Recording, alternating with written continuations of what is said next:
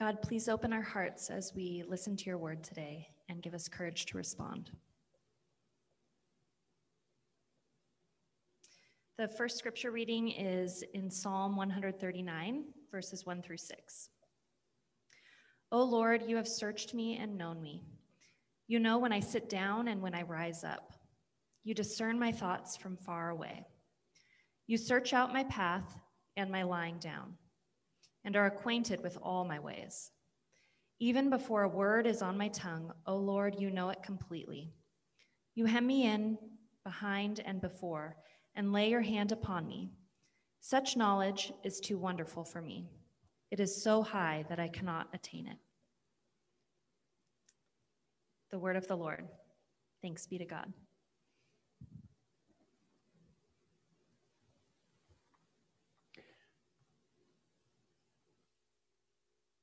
Thank you, Sarah. Continuing on with our gospel reading today, we continue to look at these stories where God is with us and God is with God's disciples, calling us into action and relationship. Our second scripture reading is John chapter 1, verses 43 through 51. This is following the baptism of Jesus and his calling of Simon Peter. The next day, Jesus decided to go to Galilee. He found Philip and said to him, "Follow me." Now, Philip was from Bethsaida, the city of Andrew and Peter. Philip found Nathanael and said to him, "We have found him about whom Moses in the law and also the prophets wrote, Jesus."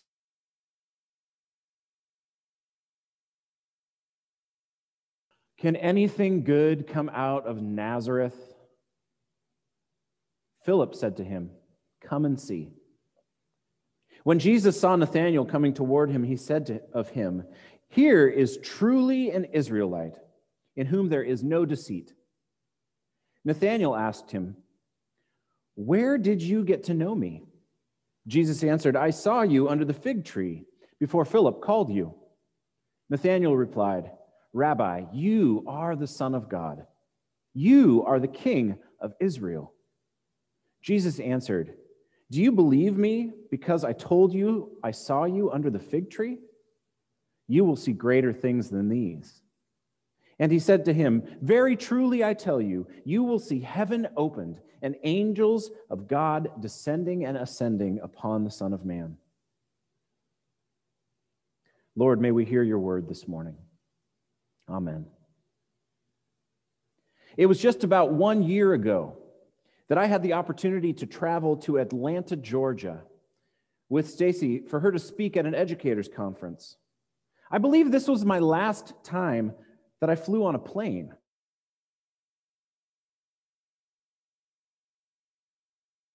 How our world is working over the course of this last year. We actually heard rumblings of this virus potentially beginning to spread in the U.S. while we were there, but we certainly were not prepared for what has happened since. I spent much of the week walking and running around the city. We love to walk when we travel, and so we experienced many of the neighborhoods on foot, exploring the sprawling city filled with history and culture. We visited, of course, the hipster restaurants and the shopping areas, obviously, but we also made a point to spend time at the sites of the civil rights movement. We visited the King Center. This was my second pilgrimage to this hallowed site. The first had been with a group of college students about a decade before. We saw the eternal flame burning in remembrance of Dr. King's life and legacy.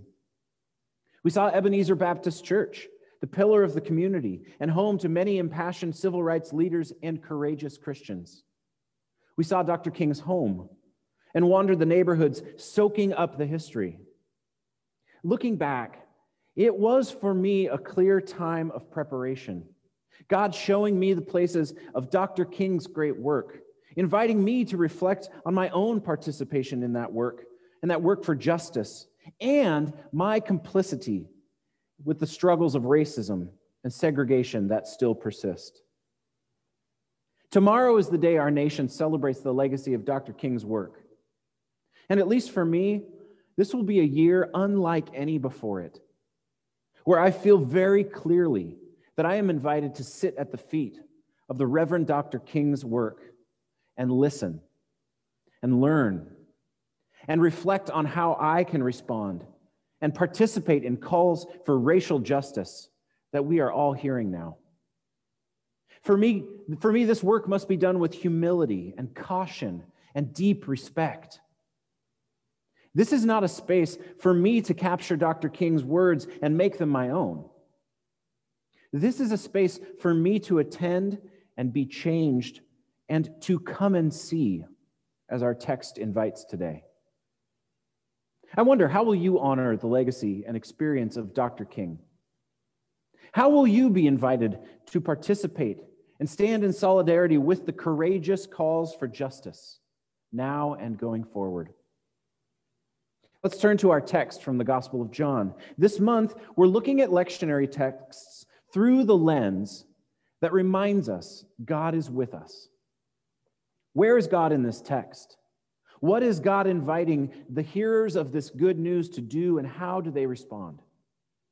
What does this have to say about the struggle for justice and the work of anti-racist, courageous action that we are invited to? We hear it in the story. Jesus is moving through Galilee, following his baptism and the calling of the apostles Peter and Andrew. We hear that he is in Bethsaida, the town of Peter and Andrew still. These brothers are fishermen, if you recall. And we hear that Jesus is still there in that town, calling Philip to come and see what God is up to. Philip, in turn, calls Nathanael, and this is where the text gets interesting. As we've recalled, this is a fishing village, and I want to do some imaginative reading of this story. It's a fishing village. Blue-collar workers, men who work hard with their hands and their backs, tending to nets, pulling in the catch. And without stretching it too far, we could probably say that this is a union town, a factory where processing workers might have been very skeptical of some wandering itinerant preacher. Let's take this imagination just a step further and consider Nathanael's question about Nazareth for a moment. Nathanael hears from Philip that this guy, who is supposedly the Messiah, has come around and that he should go check him out. Nathanael betrays his skepticism. What good can come out of Nazareth? I believe I actually preached a sermon on this a couple of years ago, right at a time when our nation's leaders were caught discussing barring people from what they called backwater countries from coming to the U.S. And they did not use the word backwater. So Nathanael is skeptical, or perhaps biased, against Nazareth. The Nazarenes, those people from the hills to the west, those people from the other part of Galilee, those people, what good can come from them?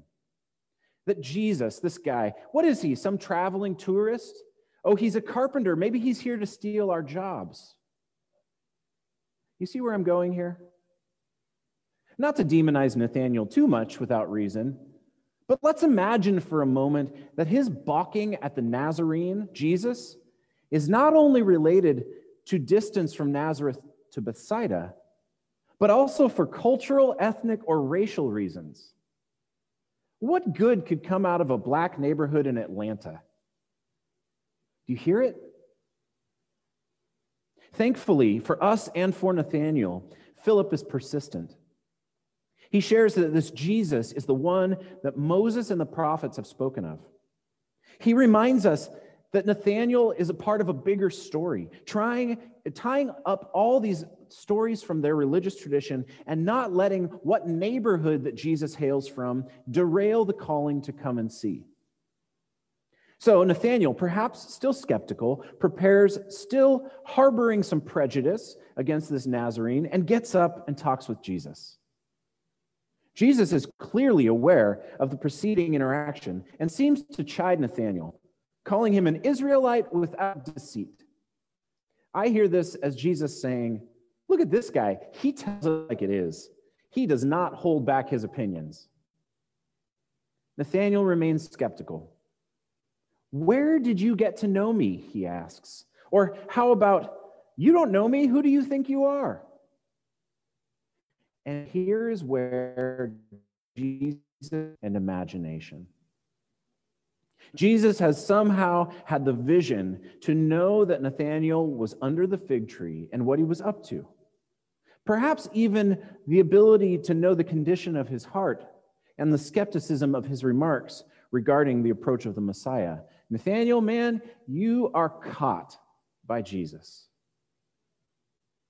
In all that I have read of Dr. Martin Luther King's writings and speeches, his activism and proclamation of God's way of justice, it has all had an air of passion and invitation to it. Dr. King knew the Christ who said, "Follow me." And Dr. King shared that invitation with those who would join in with the call for racial justice. I also have to imagine that there were plenty of these kinds of interactions that Dr. King faced. Marching through the streets, standing in solidarity with striking workers, I'm sure that Dr. King had interactions with skeptics like Nathanael. What good can come from a black preacher calling for civil rights? Picture the white laborer sitting on his porch, watching with intrigue at the crowds of peaceful protests. Perhaps there is a spark of interest and desire to participate in that white man's heart. But again, how could anything good come from a black preacher from Atlanta? I don't want to belabor the point I'm making here, but while this text feels somewhat hard to parse out and get at what might be going on between Jesus and Nathanael, it also seems like a perfect example of our continued struggle to get past issues of racial bias or social difference to move to more generative spaces where true justice work can begin. Thanks be to God for the work of Christ.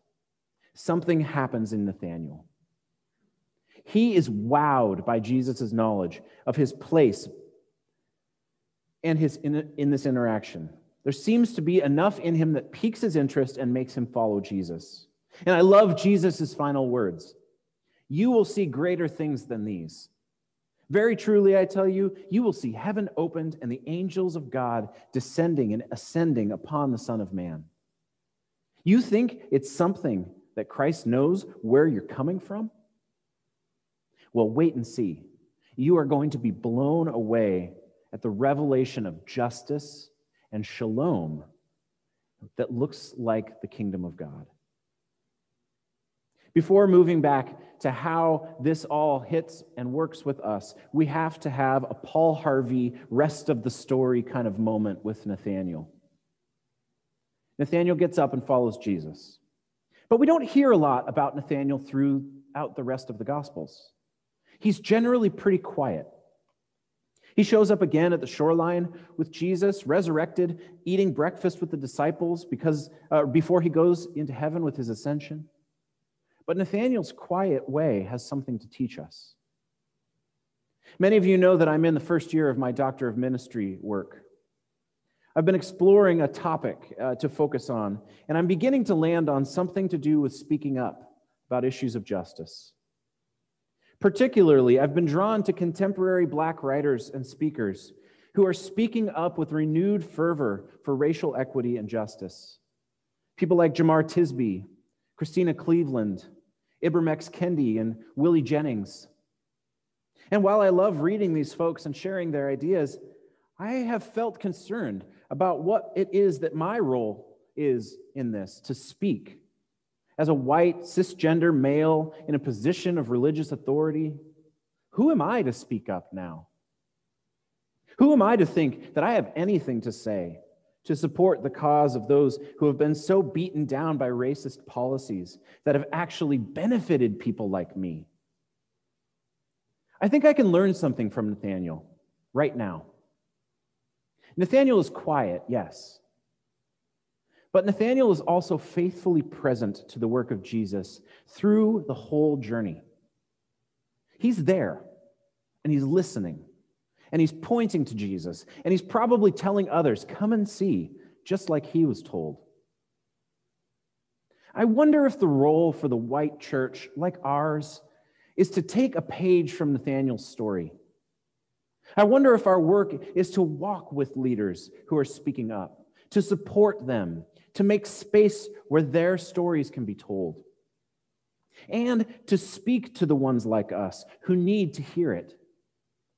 To be like Philip as well, showing up to our skeptical Nathaniel friends who may harbor some embedded racist attitudes and invite them to come and see. Jamar Tisby, in his book, How to Fight Racism, lays out a model for how people can engage with anti-racist work. He calls it the ARC framework, A-R-C, which stands for awareness, relationships, and commitment. The work of anti-racism calls for an intertwined movement in these three categories. First, we become aware by listening, reading, and learning about issues of racism all around us. We build relationships then with people who are not like us, like Bethsidians and Nazarenes, getting into relationship and learning with and for each other. And then we make commitments to work to dismantle racist policies and laws that perpetuate the problems we face together. On this Martin Luther King weekend, we are invited to come and see what God is and has been doing in the struggle for justice. Because the truth is, God has been present with this work from the beginning. The work for us in this mostly white, affluent church is to step in and follow after those come and see opportunities. Dr. King said of us, of our resistance to this work as a church, the following. And this quote has stuck with me. All too many religious leaders have been more cautious than courageous and have remained silent behind the anesthetizing security of stained glass windows. It is time for us to get courageous, to follow along and learn, to become aware, build relationships, and commit to action. This is our moment. Come and see. Amen.